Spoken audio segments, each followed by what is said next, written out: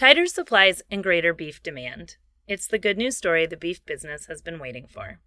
I'm Miranda Ryman, Senior Associate Editor with the Angus Journal, and we heard a lot of that message at the 2021 Cattle Industry Convention last month in Nashville. Listen in as I chat with Kevin Good, Senior Vice President of Industry Relations and Analysis with CattleFax.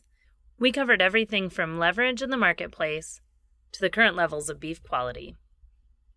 You combine tighter supplies going forward with still strong demand, we do think we'll have a higher trending market as we go through late 21 and on into 22 and 3. From a long-term perspective, exports are great. We do have a challenge from a leverage standpoint. We all understand it. We've got too many cattle. We've got a bottleneck as far as shackle space over the last couple of years. But because of where we're at within the cycle, we'll see less cattle coming through the system. Roughly 1 million less slaughter cattle by the time we get up to 2023 and 24. At the same time, we are building new capacity.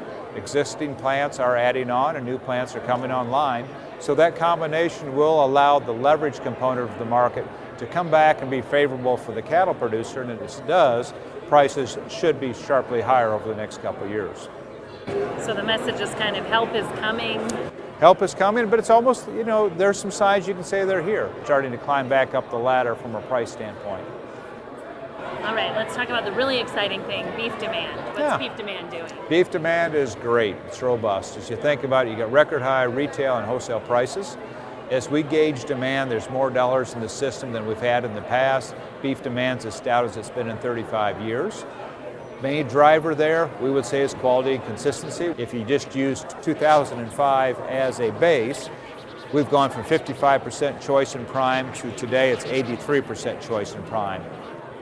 As we look to the future of beef demand and kennel production, is there a cap, you think? When are we going to get to that point that we say, we got enough quality?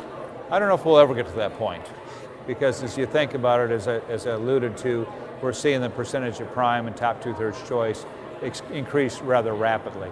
And as we think about genetic progress that we're seeing today, I think we can make a lot more progress. And frankly, if that's what the consumer is demanding, hey, that's the direction we're going to go. More and more cattle are being hung up on grids and formulas, and price premiums, especially for cattle that are grading 80% choice and above, are holding together extremely well.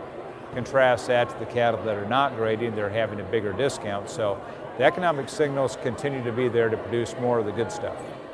You had the chart up there that showed what cattle prices were on average this year and kind of your predictions for next year. You want to talk through that? Yeah, as we walk through the different classes of cattle as far as our projections for 2021, we think fed cattle values will end up the year averaging 121.